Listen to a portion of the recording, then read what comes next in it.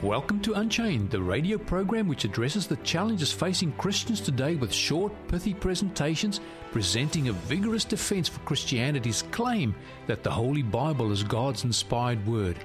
This series deconstructs the arguments of evolutionists, anti-theists, atheists, and other enemies of the Holy Bible. Here is your host, Pastor Rod Anderson.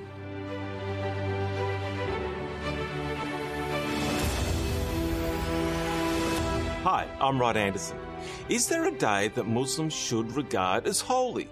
It seems to many, and it's true, that the adherents of Islam do not have a specific day of worship as such. They don't have a holy day, a 24-hour block of time set aside for the purpose of spiritual devotions and the contemplation of Allah. They don't have a rest day like the Shabbat of the Jews. Oh yes, they pray 5 times a day, each of the 6 days of the week, and in many parts of the world there is no imperative to go to the mosque to pray. But on Friday, both men and women are to go to the mosque, and the midday prayer is replaced by a sermonette delivered by the Imam, and the Friday attendance is authorized in the Hadith, which reads, "On every Friday, the angels take their stand at every gate of the mosque to write the names of the people chronologically, that is, according to the time of their arrival for the Friday prayer.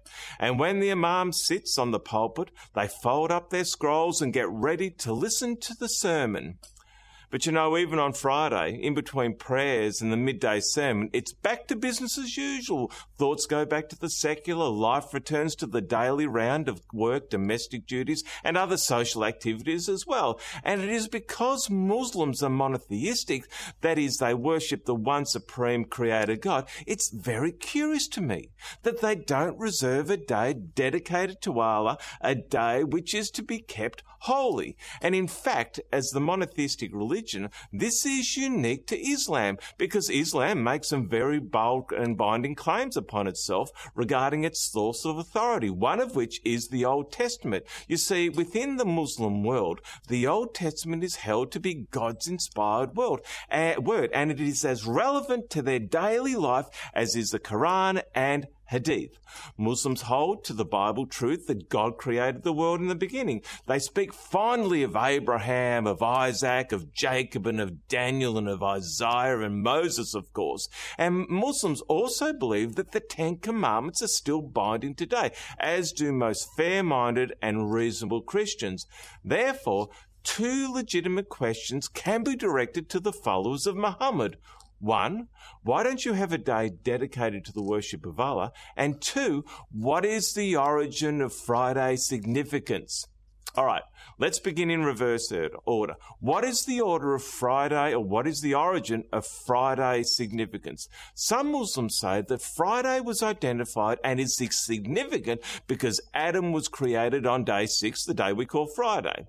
Now, as we study the life of Muhammad and the origins of Islam, we discover there was no Friday service in Mecca in which Muhammad began his prophetic career. This is according to the annals of Al-Tabari, who lived in the 9th century and the 10th century.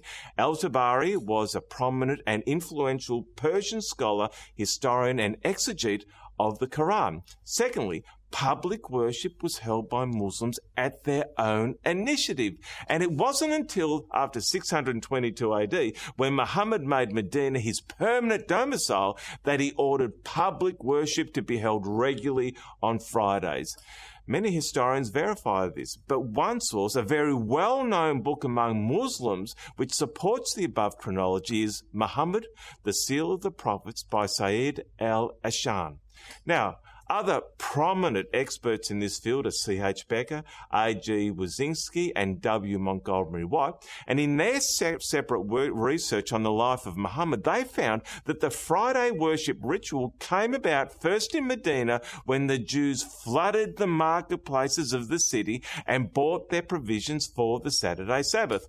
Furthermore, historians of Islam see Muhammad following the example of the Jews in recognizing the necessity of having a day unique to Islam, yet unwilling to follow the scriptural truth of the Jewish scriptures in worshipping on the Sabbath day. Now, these are just the simple facts of history. However, the Quran has an imperative for Friday worship, and it's only found, interestingly, in one place. And this is in Surah chapter 62, verses 9 and 10, which says, "O you who believe, when call is made to come on Friday, the day of assembly, hasten earnestly to the remembrance of Allah and leave off business and traffic. That is best for you if you but knew. And when the prayer is finished, then you may disperse through the land and seek the bounty of Allah and celebrate the praises of Allah often and without stint, that you may prosper." In fact, as I said earlier, this is the only reference to Friday in the entire Quran. It is almost a vague, obscure reference, and it's incidental to the context in which it is found. But remember this, Friday for Muslims is not a sacred day. It is not a 24-hour block of time sanctified by God, reserved for God, as the Sabbath is in the Bible. However, even more strangely, there are many references in the Quran underscoring the importance of the biblical Sabbath, the day that we call Saturday today. For example, in Surah chapter 2, verse 65, it says, "And well ye knew that those amongst you who transgressed in the matter of the Sabbath, we said to them, be ye apes, despised and rejected." Now, according to the above-mentioned surah, whoever transgressed in the matter of the Sabbath is qualified to be rejected and despised. But this is in the Quran. Interesting, isn't it?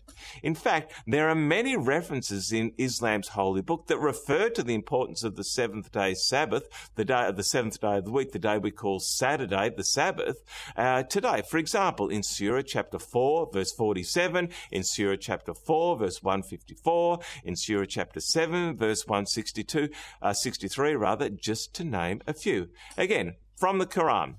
This is from Surah chapter 16, verses 124. It says, "The Sabbath was only made strict to those who disagreed as to its observance, but Allah will judge between them on the day of judgment as to their differences." This seems to be a command for Muslims to keep the Sabbath. They hold that the Old Testament is God's divine word, the corollary therefore being the Sabbath is a day that Muslims should worship on. It's the day that Muslims should observe if they truly want to be faithful to Allah.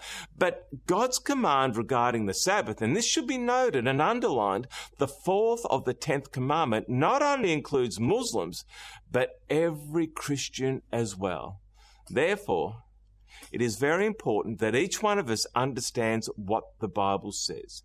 And to that end, I want to give you a free 25-part series of Bible reading guides called the Orchard Faith of Jesus Study Guides. And these will fast-track your understanding of the Bible. They are easy and they are free. And all you have to do to have them or receive them is these Bible guides is send me an email with your name, postal address and phone number to info@theorchardmelbourne.org.au. That is info@theorchardmelbourne.org.au. Or go to our website, theorchardmelbourne.org.au, and go to the tab marked Contact Us and follow the prompts, and you will have them in no time at all. Well, our time has again escaped us. I'm sorry for that, but I look forward to being with you next time. Remember, the truth has nothing to fear from investigation. I'm Rod Anderson. Goodbye for now.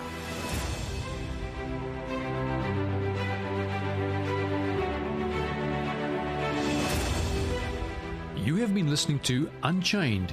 We look forward to your company here next time on 3ABN Australia Radio as we continue this series with Pastor Rod Anderson.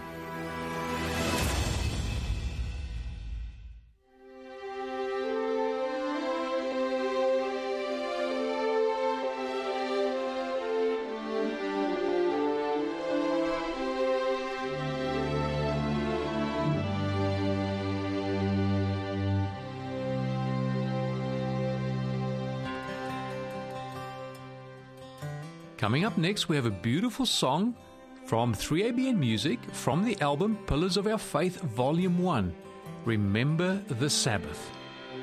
Remember the Sabbath to keep it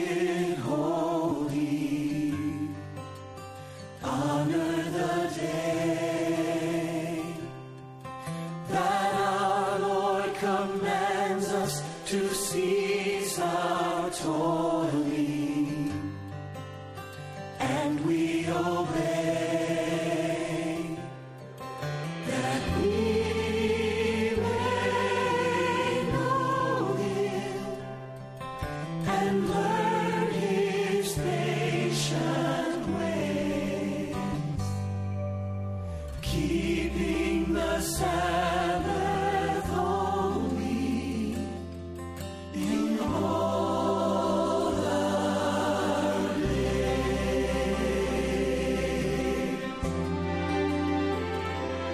So enter His temple with high thanksgiving. Worship the Lord and fill up this house with your voices ringing. Let them be heard, for we adore Him and lift our hearts in praise, keeping the Sabbath holy in all our days.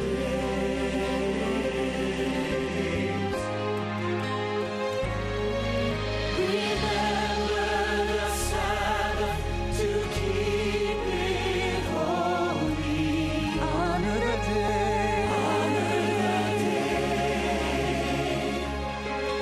that our Lord commands us to cease our toiling, and we obey,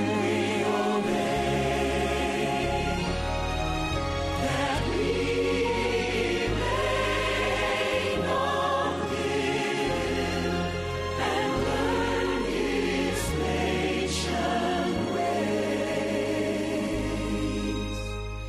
keeping the Sabbath holy in all our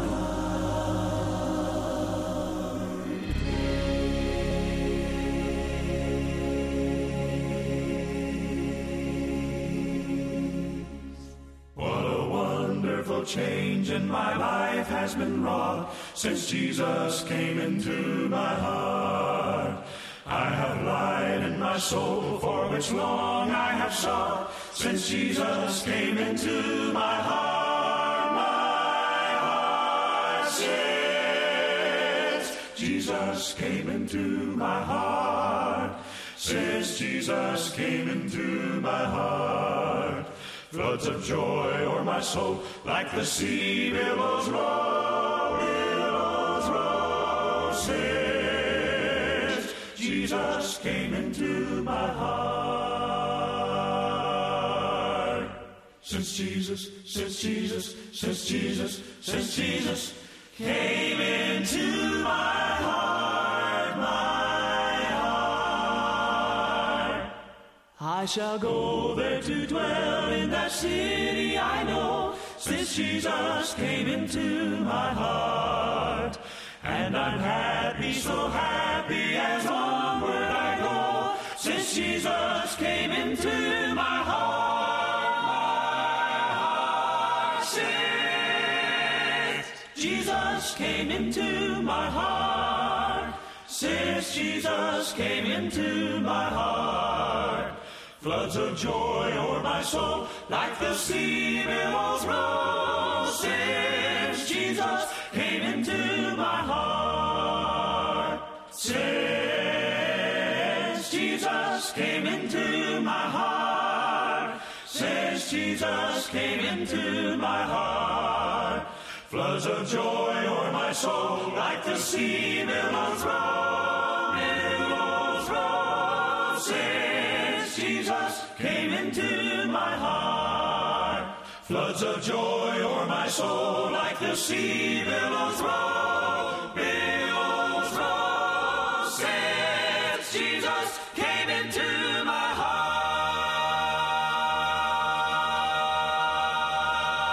heart.